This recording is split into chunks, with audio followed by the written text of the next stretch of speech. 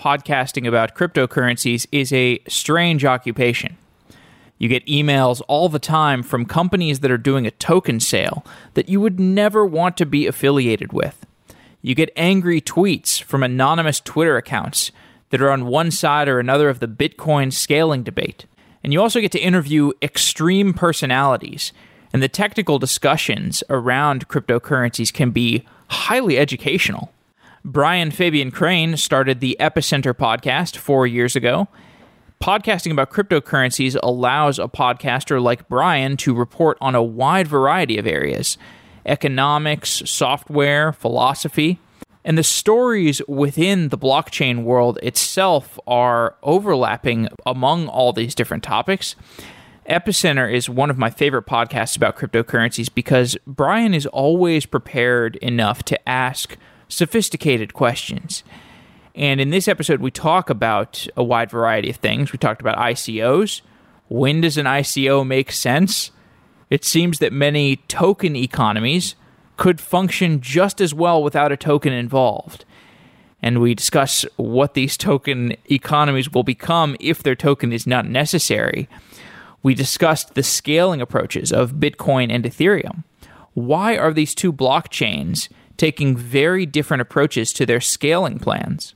And we also talked about Chorus, which is the company that Brian founded to build infrastructure for proof-of-stake cryptocurrencies.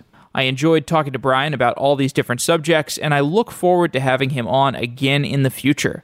I recommend anybody who is a fan of the cryptocurrency shows we've done to check out Epicenter. It's really a great show.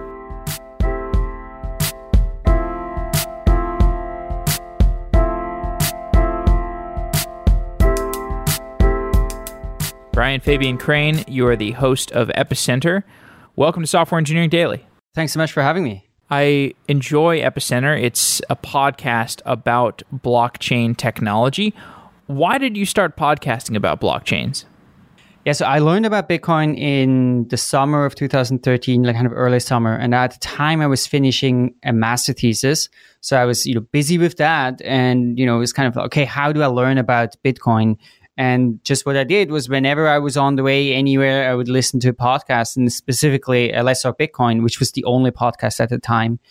And that's how I learned about Bitcoin. And I had been interested in the podcasting format for a long time and felt it was just a really powerful way to learn about a topic and you kind of get into a field and an industry as well. So then soon afterwards, I wanted to work full-time in the Bitcoin space. And at the time, there wasn't really any jobs and I didn't have, a business idea myself. So what I did was, the first thing I did was I started a meetup group and I started organizing events. Back then, it was every 2 weeks and get people to do talks. And I gave a lot of talks myself at the time about, I would just take a topic and give a talk about a particular aspect, where it was like how fees work in Bitcoin or a particular aspect about mining or security of Bitcoin, etc. And the second thing I did was that I started this podcast, which was back in December 2013, together with Sebastian. And yeah, we've been running that podcast, every single week since the first week of January 2014. Before you went full on into cryptocurrencies, you did spend some time in the traditional finance world. I think you worked as a commodities trader. How does the traditional finance world compare to the cryptocurrency world? Yes, this is a good question. So I grew up in Switzerland, and then after high school, I went to the US for college. So I went to Chicago and I studied economics at the University of Chicago. And of course, that's sort of a, traditional, well-known economics department. And I had this goal of going to the US from a long time and studying economics. But then once I got there, I was a bit, I had sort of reached that goal and I didn't have a goal beyond that. And I was a little bit lost about what to do. And, I think like in many good universities, if you go to an economics department in undergrad, many of them at that time went into investment banking. And I didn't know what else to do. So I kind of did the same thing. And I ended up doing an internship with HSBC in New York in debt capital markets. So it's kind of like creating bonds, like corporate bonds. And I liked it and I hated it. So what I liked about it is actually finance. I found it was really interesting and I was kind of like, good at it. But at the same time, I really hated the environment and like getting in there every morning. And there was just so much about this whole structure that I revolted against. So in the end, I decided not to do a job there. And I went to go traveling around the world for a while. And then I was again kind of lost. And I went back to Switzerland where I'm from. And I worked a little bit in this commodities trading thing. I wasn't trading myself. I was doing sort of the trade execution stuff. That was not my favorite job. It was pretty boring. And yeah, I was a little bit lost. And then I ended up going back to school and I did a master in economics. And then I kind of became interested in startups and technology. I hear you. I can relate to that. When I was in school, I found finance interesting. I played poker and I liked the incentives. I like looking at charts and thinking about human behavior and how that translates into prices and things like that.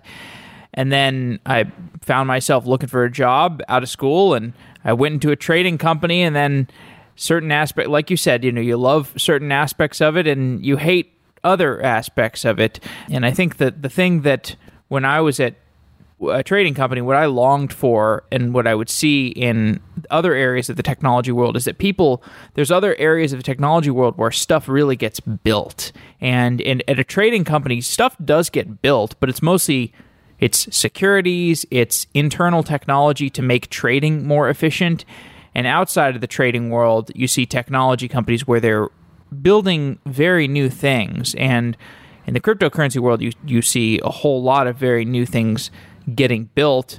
Do you think these two worlds are colliding? Are the world of traditional finance, is that colliding with the world of cryptocurrencies today?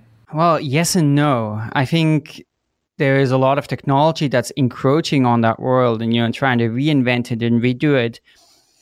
But at the same time, I think these institutions there's such an institutional inertia in them and so much conservatism, and they have such a hard time to innovate and do anything new.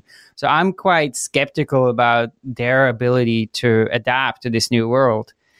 And I spent from about middle of 2015 to the end of 2016, I was working for this company called Monax.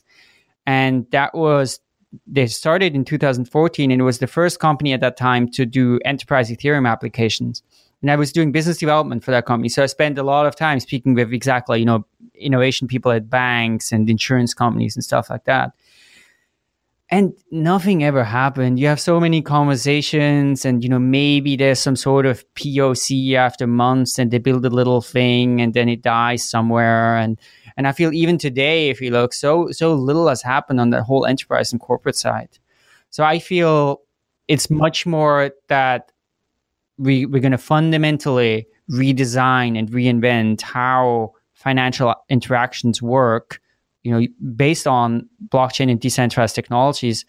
And I don't really feel there's going to be so much of a merger as a replacement of the existing system. What kind of topics do you try to cover on your podcast on Epicenter? So we try to cover whatever we find most interesting personally and what we find is most important in terms of the development of all of this technology. And that has, of course, evolved over time. In the beginning, it was, at least in title, it was called Epicenter Bitcoin. That being said, we started doing episodes, about Ethereum just a few months in, and we started doing a lot of different topics. And then, over time, it was a lot of things about regulation, about scalability, about ICOs, about just a lot of different projects, or applications that people were building on Ethereum, or the investment side has also become a pretty big thing, like how to think about tokens and the valuation of tokens and these new crypto funds. We are very broad. I think we try to cover pretty much anything that's interesting in this wider universe. Do you try to vet any of these like I've had some companies on the show, and when I start researching them, like some of these ICO companies, I'm a little skeptical of the technical quality of what they're building. I do think it's useful to get a snapshot into the time that we live in, where companies with not very well developed technology can raise tons of money, or at least they could raise tons of money 4 or 5 months ago. And sometimes I wonder, like, maybe I shouldn't have even had these kinds of companies on the show in the first place, though. How thoroughly do you try to vet the projects before you accept them as guests? Yeah.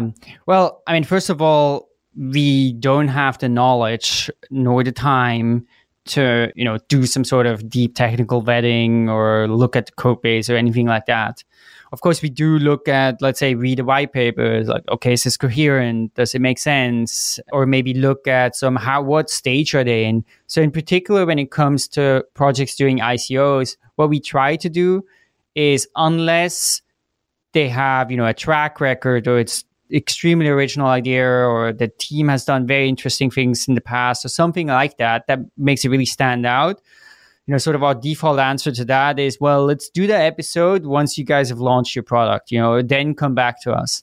So we do try to not to have too many projects that are sort of in this ICO promotion phase. But that being said, we've definitely had projects on the podcast where afterwards we felt, we shouldn't have done that. We should have done better. We should have done it before. That was probably wrong to give them a platform. And then we have gotten lots of criticism for that point. Like, we've gotten so many comments, people saying, oh, you guys are promoting shitty projects and you're not being critical enough. This is probably the number one criticism of us, is that we're not being critical enough. So we try to be, but we often don't live up to it. Well, the thing is, it's really easy to ask critical questions of these ICO companies because so many of these ICO companies look extremely opportunistic. And unfortunately, it's impossible to tell the ones who just look opportunistic from the ones who might actually be still standing in 5 years. Like, some of these companies, I hope, will be durable. Yeah, I think that's an interesting question. To what extent is it predictable? I do feel it's actually possible to vet projects reasonably well. In particular, like, okay, have they worked on this problem for a long time? I think anyone who comes along and, just starts a project because now there's this ICO thing and you can actually monetize it, that's probably a project to be fairly skeptical about. But yeah, I think especially for outsiders of the industry, or who aren't spending like a huge amount of time in this, it's very hard to vet projects. And it was obvious in the sort of, November, December, October last year time, when we really had this massive bubble and so many new people started getting interested in this. And so all of a sudden I had all of these people, writing me and emailing me.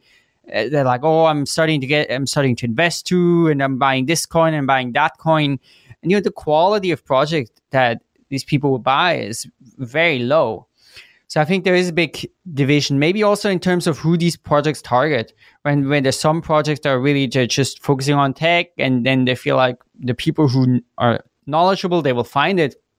And then there's others that, just focus on the marketing. And then they find all of the people who, running after this new shiny thing with big promises. Some of these ICOs, I saw the vesting schedules for some of these, and they have they'll have a 2-year vesting schedule. So you'll have people who are starting a technology product, they're doing an ICO, and they themselves are running the technology, and there's a 2-year vesting schedule for their shares of token. And to me, that's like the biggest red flag ever, where it's basically, after 2 years, I can just leave this project and take all of my coins with me. And I look at that and I'm like, maybe that's a cutting edge idea. Maybe that's, okay, you leave your project after 2 years with the idea that your open source community is going to take it over.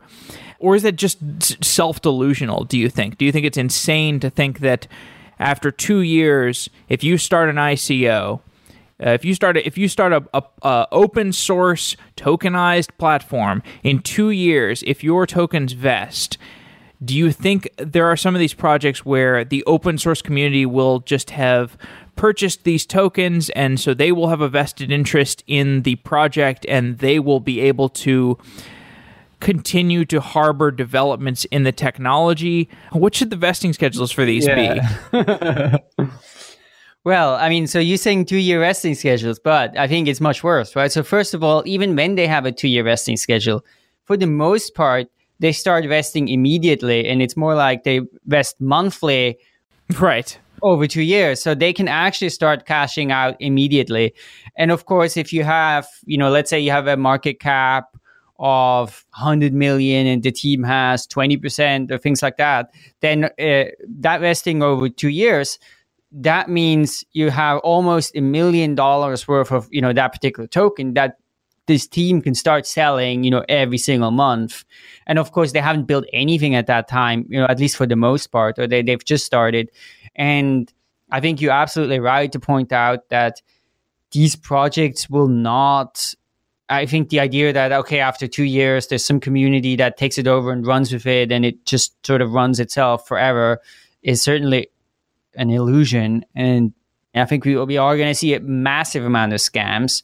And we have seen a lot of scams, but I think it's going to be much worse in that there's just so many projects that raise this money and they have these tokens and they're going to cash it out. And then these projects are all going to die a slow death. And what do you think is the psychology of these ICO hawkers? Because obviously some of them know that they are complete scammers. I think I saw, what was this one yesterday? Like a drone ICO company or something like that, where the founder had literally changed the website to some South Park meme that was like, hey, I took your money and ran away with it. That's like the extreme end of it. But at the more subtle granularities of this ICO insanity, you have people who are self-delusional, where they have convinced themselves to some degree that their project makes sense and that then they're actually building some useful technology. But at the same time, they have something like a 2-year vesting schedule that, like you said, has monthly vesting. And so there's some disconnect there. You've interacted with enough of these people. Like, what do you think is the psychology there? Right. So I think you're totally right that amount of actual scams is probably not that high, but the amount of projects that are going to turn into some sort of quasi-scam, I think, is very high. And the quasi-scam is exactly the self-delusional thing. Someone with some sort of half-baked idea starts something. They don't really question enough whether this whole thing makes sense. They don't do enough research. Then they, run out. They start raising money and, put a lot of effort into marketing. Maybe they raise money. Maybe at the say all of the time, there's some sort of doubt. Does it really make sense? Are we competent enough? Can we do this? But, you go ahead and let's say people actually put money in it. And then I think it's very easy to start believing that this whole thing makes sense, right? The market is validating it. This must be a good idea. And then let's say this token starts trading. And of course, again, it is very easy to say, okay, we have succeeded. We have launched something here. And and so I think the aspect that they're immediately liquid and that you have this market feedback mechanism can probably contribute a lot to projects, thinking they're competent and they're on the right track and they're doing something and that they're going to succeed and that they have to build value. I think this is the other illusion, right?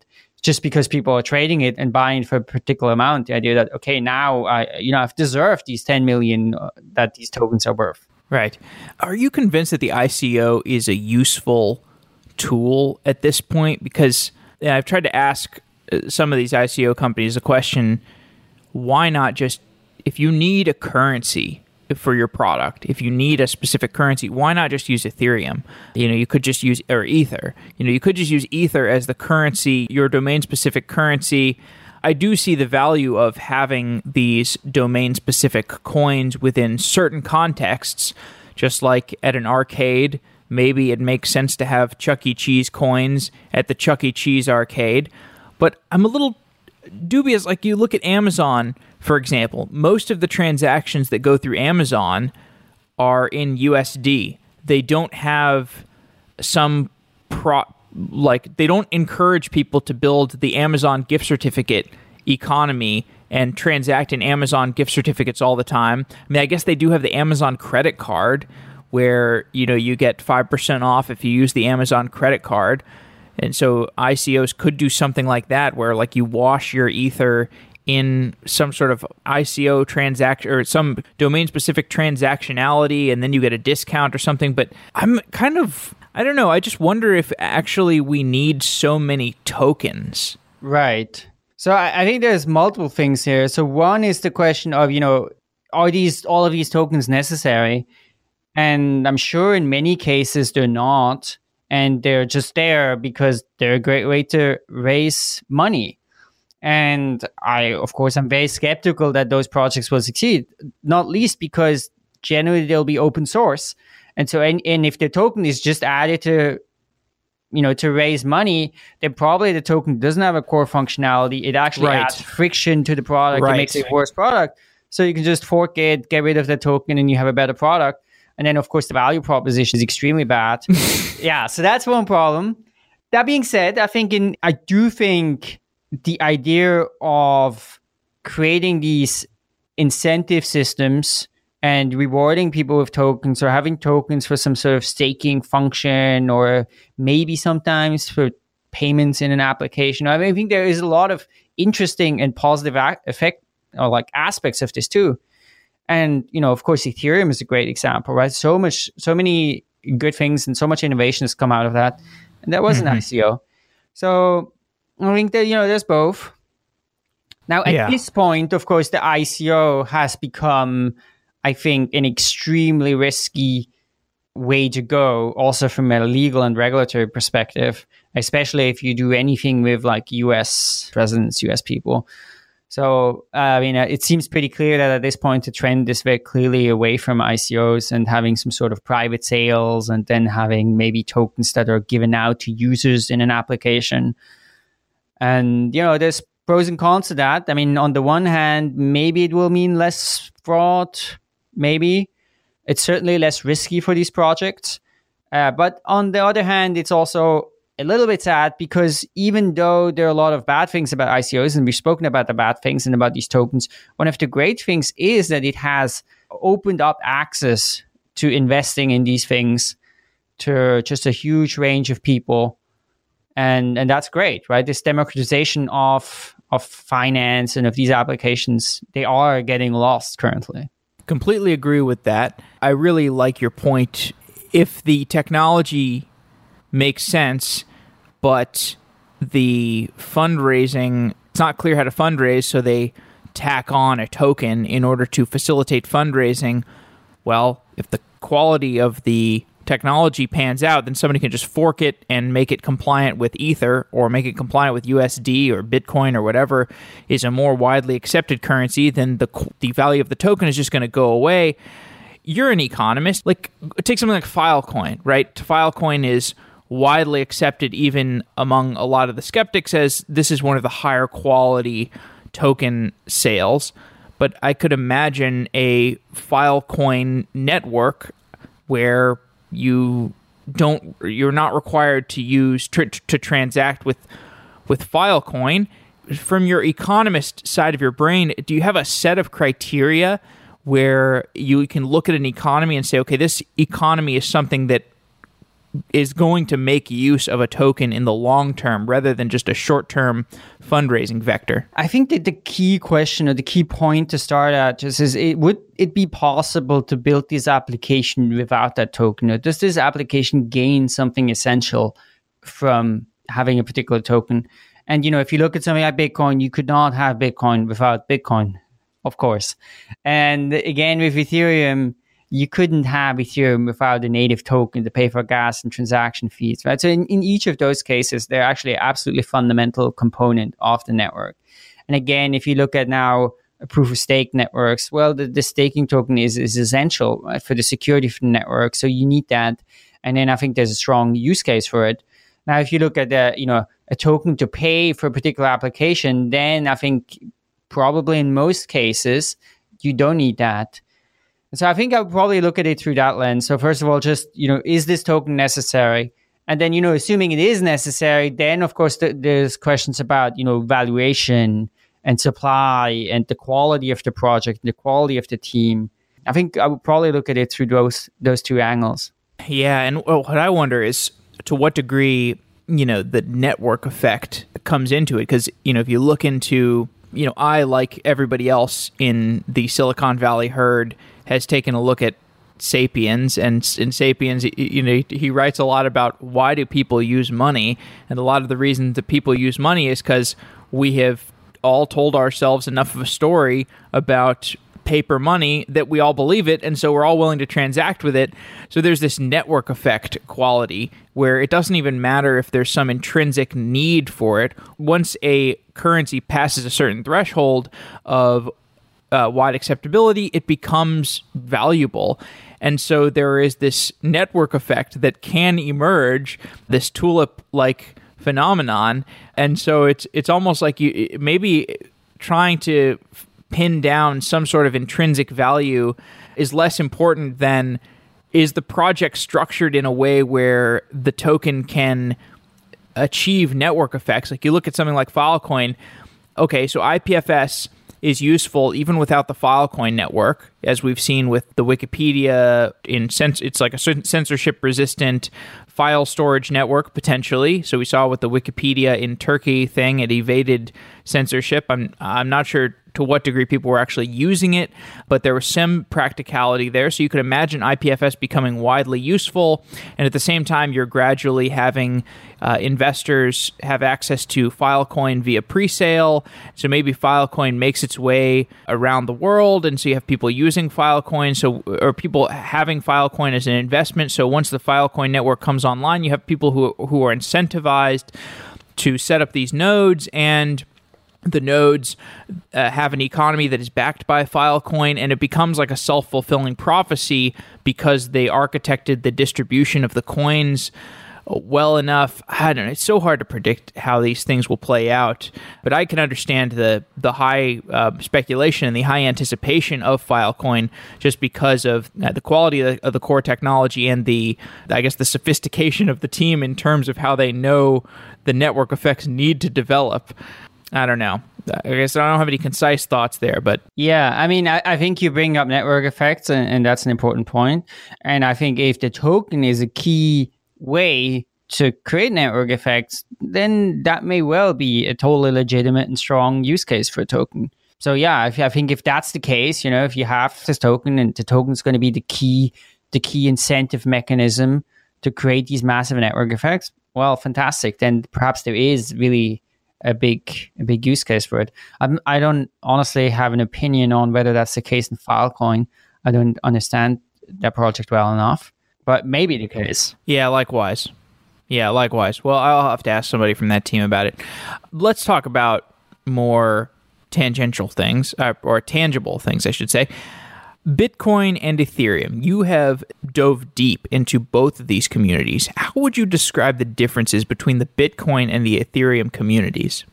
Sure. I mean, I think the Bitcoin community, they have mostly been interested and captured by this idea of global decentralized money and this kind of digital gold and this sort of cypherpunky ideas. And maybe at some point it was a little bit more diverse and there were other people who were less focused on just that, but still part of the Bitcoin community. And I think those people have probably left for the most part and gone to Ethereum or gone on to do other things. And I think at this point, the Bitcoin community, is very, very focused on that particular use case. And so it's also a very political community, very libertarian, very anti-government, very radical, I think. And then the Ethereum community is just much more open-minded, I would say, much less ideological, more practical, more pragmatic, maybe don't have such strong shared values. And I think that's kind of how I see those two communities. Why did the different sides of the Bitcoin community emerge in this huge rift around block size? Yes, that's a good question. We have done many podcasts about this. Well, so to me, it doesn't exactly make sense. Because for me, I always understood this core Bitcoin digital gold value proposition. It made so much sense to me. And this is actually a big reason why I initially got interested in Bitcoin. That being said, I was also very interested in other applications. Then I had I thought Ethereum was great, etc. So with Bitcoin, to my eyes, it made a lot of sense to increase this block size and to bring on more capacity and thus have more users. And, with Epicenter, we've been running a business for years and we would accept Bitcoin from advertisers. We would pay our people in Bitcoin and that worked fine. And then, at some point it stopped working because, transaction cost $30 or $50. And if we had to pay our designer in India in Bitcoin, that just made 0 sense, right? So we had to actually stop using it or move to Bitcoin Cash partially. And, it was highly irritating. So it's like, if you're using Bitcoin, seemed like such an obvious thing to me. And it seems like something that shouldn't be a political thing, but more a question of, what's the right choice? I honestly do not fully understand why there's been this opposition to increasing the block size, to some extent. But then I think what happened is just that we had this split, right? And we had these different ideologies and camps, and I think they became entrenched. And in the end, I think this actual issue that was just being discussed was almost a non-issue. It's a weird thing. I do not have any entirely satisfying answer of why it went that course. Yeah, I need to interview somebody from Blockstream or a Lightning Network company about this because I'm equally confused. I just did a show with Roger Ver, and I was talking to him about this, and I mean, I guess I can understand it from the standpoint of if I was to try to give the strongest argument for the smaller block size is that you could imagine a world where everybody wants to have a full node that runs on their mobile device and it's connected over Lightning Network, but I don't know, I'm not enough of an expert to really understand why that would be useful. Do you have a sense of the state of Lightning Network development? Is there some reason to emphasize smaller blocks for the sake of the Lightning Network? Well, so we did the first episode about Lightning Network, I guess when that white paper came out, which was like 3 years ago or something like that. And even at the time, actually, we talked about the block size in that episode. I remember that. Because one of the things with the Lightning Network is that the security of you having Bitcoins on that Lightning Network actually depends on you being able to close the channel and create a transaction on the main net.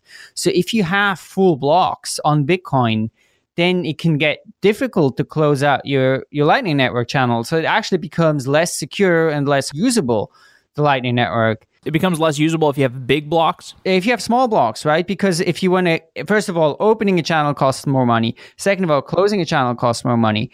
And third of all, if you have a time limit sometimes to close a channel and to get your money, right? So if you can't close a channel in time, somebody can potentially steal your money. So if you have full blocks and you have to wait for a long time, Lightning networks can become insecure. So we talked back then with the authors of the white papers. It was Joseph Poon and Taj Daraja, and I think they actually agreed. You need bigger blocks for the Lightning network. So I don't think there's any reason why the Lightning network implies that you shouldn't have bigger blocks. Of course, it is true that will have some demand move to the Lightning network. So overall, it will decrease the necessity of doing on-chain transactions. But even for the Lightning Network, I think bigger blocks that aren't full would be much, much better. Is there some set of vested interests that were able to shape the narrative here? Because this is, I think, Roger's sentiment is that there are these vested interests and the Coinbases and the Blockstreams of the world were able to shape the narrative such that Bitcoin Core got to take the Bitcoin ticker, the BTC ticker symbol, and run with it, despite the fact that they didn't have a compelling reason to keep the block size small. But then again, I don't even understand what their vested interest would be. Why they will make more money off of this smaller block size. Do you have a sense of that? Are you a conspiracy theorist? I don't think it was about some sort of secret business model for Blockstream or anything like that. I think to some extent it was just also about these different camps and this power, and then it became for the core developers about, okay, no, we will not be coerced, right? We will resist just because we can resist, and we don't want these companies or others with users to pressure us. And because the ironic thing is that even most of the blocks, we did podcasts with Adam Back and Greg Maxwell and, various people sort of on that side of this debate. And they would all agree that, yes, we should increase the block size, just not now and not this way. And then, they maybe would say, okay, 2 megabytes a year from now, which may have been 2 years ago. But then when that time came, again, they would be against it. I think it's a tragedy a little bit. I think for me, it certainly made very clear the importance of having processes for upgrading decentralized networks. And I think these need to be explicit processes, and the users of the networks need to actually have like a say and be able to execute this process. So I'm very interested in, on-chain governance and using tokens for voting. I think that's like a huge idea. And I'm sure it's going to take many years for that to really mature and to work well. But I do think that is kind of needed. Yeah, I mean, it may be that there's a sort of exception with Bitcoin, and there's something to be said for being like the chain that never changes, and Bitcoin today is the same or almost the same as what Bitcoin's going to be like in 3 years and 10 years. Because, of course, if you have digital gold in mind, then that kind of stability and continuity has value. But I think for building like technology and blockchain networks that are going to support many users, it's a terrible approach. Didn't Vitalik and Vlad, who are guys that are pretty prominent in the Ethereum community, namely Vitalik, who invented Ethereum, but didn't they both come out against on-chain voting? Yes, they did. Yeah, so they're against it. I think their argument is sort of, plutarchy, and then if you have coin hold. What's plutarchy? As a plutarchy is sort of, the government of the rich and the wealthy. And of course, if you have one coin, one vote, somebody who has like 100,000 ether, and somebody has 0.1 ether, the one person has like literally 1 million times the say in the system. So if you have something like ether and you have voting with coins, you will have a small number of people who have whales who basically will control the system. So I think that's absolutely correct. Now, the issue is, of course, now you also have a small number of people who control the system. And those are like the Ethereum core developers, of course, Vlad and Vitalik being two of them. I think, I'm sure their intentions are genuine and they think it's better for Ethereum. And they may well be right that Ethereum is a little bit like Bitcoin, right? It's become a big system, a very valuable system. So it shouldn't do those kind of experiments, but it should progress slowly. So probably it does not make sense for Ethereum to implement, on-chain governance. But if you set up a new system, I think there's going to be so much innovation coming out of on-chain governance and out of those coin votings. And of course, the powerful thing is that you can always fork the chain and you could cut out those whales, right? So if you feel like they act against the interest of the users, like someone can take the chain and just say, okay, well, your voting power is gone. We're going to launch our own network. We're going to distribute the coins in a different way. So you do have a powerful kind of checks and balances in these systems. So I think it's the right direction to pursue.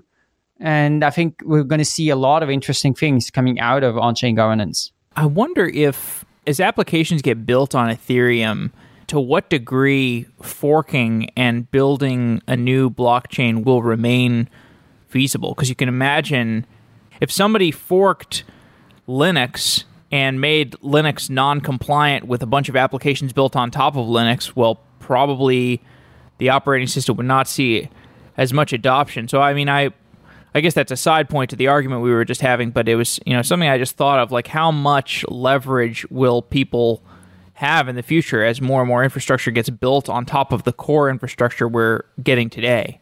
Yeah, that's a good point. I think forking can become difficult at some point. And yeah, I think it will depend a lot on the application. And of course, that provides some balance again, that it's good that there's some threshold, right? It's good that it isn't just super easy to like cut out other people and, sort of wipe out what has been built up. But you're right that if you have this base layer technology that becomes very entrenched, maybe forking and changing the distribution and changing those things would become very, very difficult. And, I understand those arguments. And of course, then I think what's super important is the distribution of those tokens. And I think then having wide and fairly egalitarian distributions will be valuable. One thing I find interesting about the Ethereum versus Bitcoin community is that Ethereum's solution to scalability is, I would say, more ambitious than Bitcoin's solution to scalability. So I think Ethereum, they're not opposed to Lightning Networks. They will have ideas that are like Lightning Networks, but Ethereum is more pursuing this proof of stake avenue. And then they also have these, I talked to Christian Reitweisner, I think, about this other, what was it? Plasma, yeah, where you have these trees of blockchains. And these ideas are really cool. They're not exactly proven. Casper, for example, provides a rollout plan for proof of stake. Do you have a sense for how much progress has been made on the Ethereum scalability side of things? Yeah, we actually just did a podcast about this a few days ago with Carl Flourish. He's one of the people working on all of those. Carl's the best. Yeah, he's cool. I love Carl. Yeah. So, my impression after that podcast was that actually the Ethereum scalability roadmap makes a lot of sense to me. I think it's very reasonable. It's well thought out, and it feels to me that it actually has a good chance of succeeding. Now, of those three things, right? So I think there's three key parts of it. One is proof of stake, the other is plasma, and the third thing is sharding. Now, of those three things, sharding, I really do not understand. We did do a podcast with Vitalik once years ago, and he tried to explain it, and I still didn't understand it. However, plasma seems actually pretty straightforward. And I think that's totally going to work. I don't see any reason why that wouldn't work. And the proof of stake, the Casper stuff, it doesn't look as trivial as plasma or as simple as plasma. But, I still think that I think overall confidence is high that, they will get this to work on some semi-reasonable timeline. So I actually think that Ethereum has a good roadmap, a good plan, and that they will be able to execute that.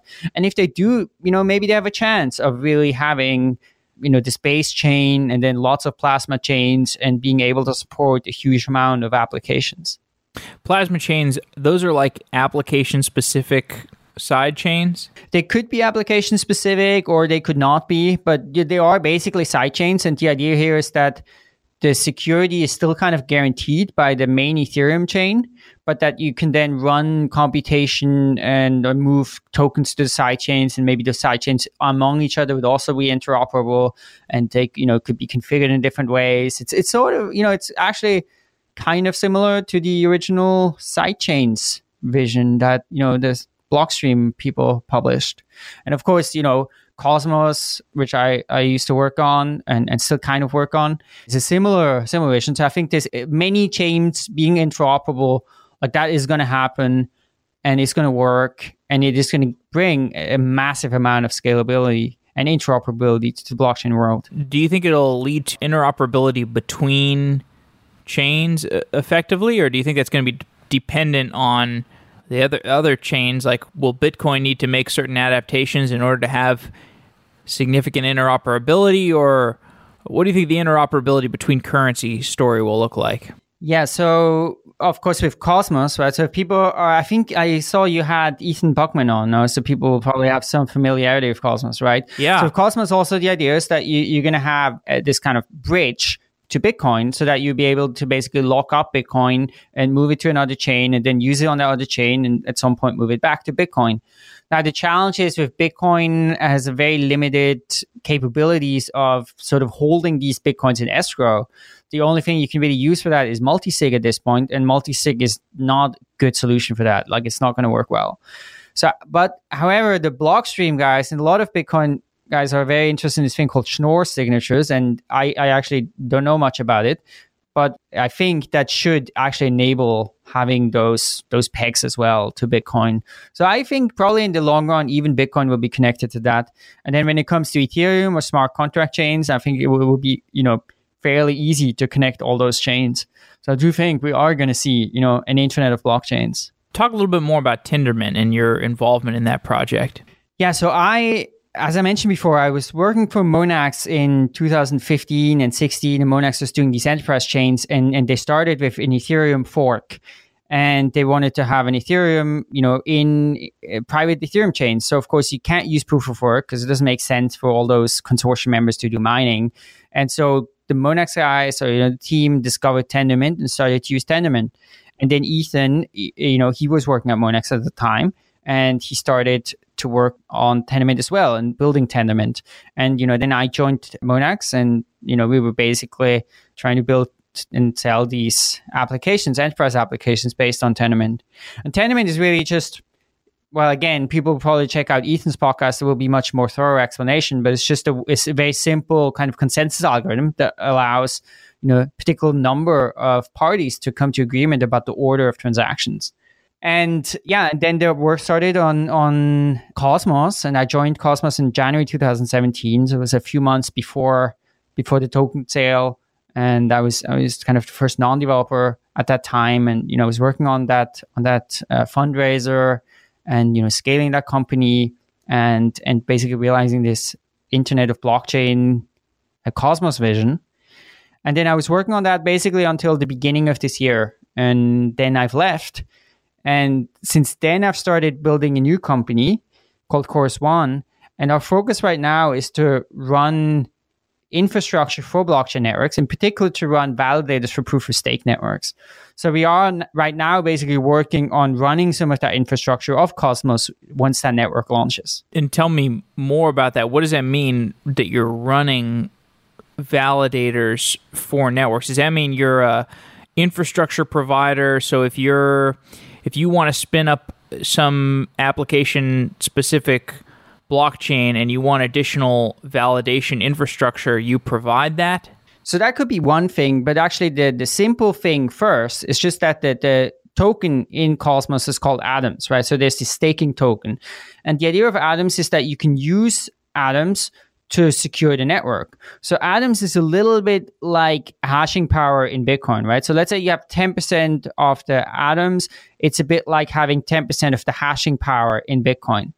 So you can vote on the validity of blocks, you can participate in governance and those kind of things. So if you're an Atom holder, you can basically say, okay, I want to participate in this process.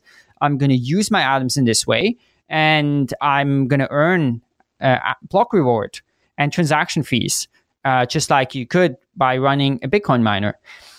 However, like you as a, for example, normal Atom token holder, you won't be, running that node that has this high availability node and highly secure and signs the blocks and all of that stuff. But it's a function a little bit like a mining pool, right? So someone who basically joins that voting power from the different miners, or in the case of Cosmos, right, joins that voting power from the different tokens and, simply produces blocks, validates transactions, and kind of runs the consensus process. So that's the function that we're building. Is it hard to start a company around that's heavily involved in cryptocurrencies in this climate, this regulatory climate? Well, I mean, starting a company is very simple, right? You should start a company. Of course, the question is, how is this going to be treated, once it's launched and once it's live and once we run the service? And you are right that it's a bit unclear how the service of validation and running these proof of stake networks will be treated by regulators. We think that it should be an unregulated activity, and we have spoken with lawyers about this. But, that remains to be seen. And to be honest, we will have to deal with the problems as they arise, if they will arise. Okay, so Tendermint provided some infrastructure and algorithms for this Internet of Blockchains. Ethereum has some space of Internet of Blockchains potential if the Plasma and Casper projects pan out. Is this a winner-take-all Internet of Blockchains world, or do you envision a world where you have Ethereum and then you have this network of blockchains built around Ethereum, and then you have a more generalized blockchain network perhaps that can evolve with the Tendermint-style blockchains that the Cosmos network enables, and you just have these different blockchain networks interacting with each other, or do you think there will be a winner-take-all? How do you think this will look in the scheme of things? I don't think it's going to be winner-take-all. I think many of these approaches may pan out, and they have different pros and cons. So, for example, if you compare Plasma and something like Cosmos, then with Cosmos, if you run your own Cosmos chain, then you can have your own governance and your own distribution of the staking tokens, and you can have your community that really controls fully that chain. Whereas with Plasma, the idea is that you're kind of inheriting the security of Ethereum, the root chain, right? So you don't have that same level of control.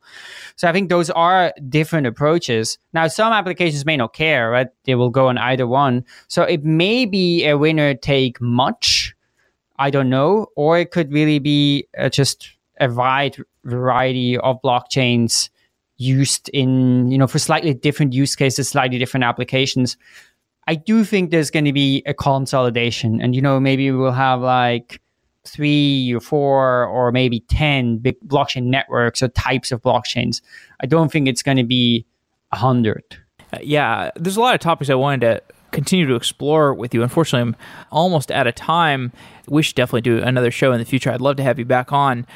But what are you focused on right now with Chorus? What's the roadmap? We've been focusing on hiring primarily. So we hired our kind of a lead developer, and we hired a researcher to, really understand a lot of these new protocols coming up and the dynamics and the economics and what it's like to run a validator in those. That's kind of what we're working on. We're still trying to hire a DevOps person, a DevOps engineer. So we almost basically built the initial team, and now we're working on building that initial product. And so that's, we want to be live when Cosmos goes live. So kind of with the Genesis block of Cosmos, like be there running that validator. And then the next things will be to, look beyond that, whether that's maybe running different Cosmos chains, or maybe we're going to be running a validator on something like Tezos or some of the other networks coming up. And yeah, so that's kind of the roadmap, at least for this year. I think that will be what we'll be focusing on. There are a lot of applications on that Cosmos network? I mean, right now it's not live yet, so there's none. There is a decent amount of interest. So in particular, one of the things that you'll be able to do in Cosmos, there's this thing called Ethermint. Ethermint is basically the Ethereum virtual machine running on top of Tendermint. So that means it's like you can run the exact same applications like in Ethereum, except much faster and much cheaper. And so what we can have in Cosmos is that you have this Cosmos hub, and then connected to it, you can have one of these Ethermint chains, or maybe many of these Ethermint chains. And if you have that, the nice thing is you could literally just take an application that runs today on Ethereum, and you can port it over there, and you will have, you can reuse your code and reuse your UI, and it will be extremely easy to do that. And I think it may well be, or it's likely that this is going to be ready before the Plasma chains.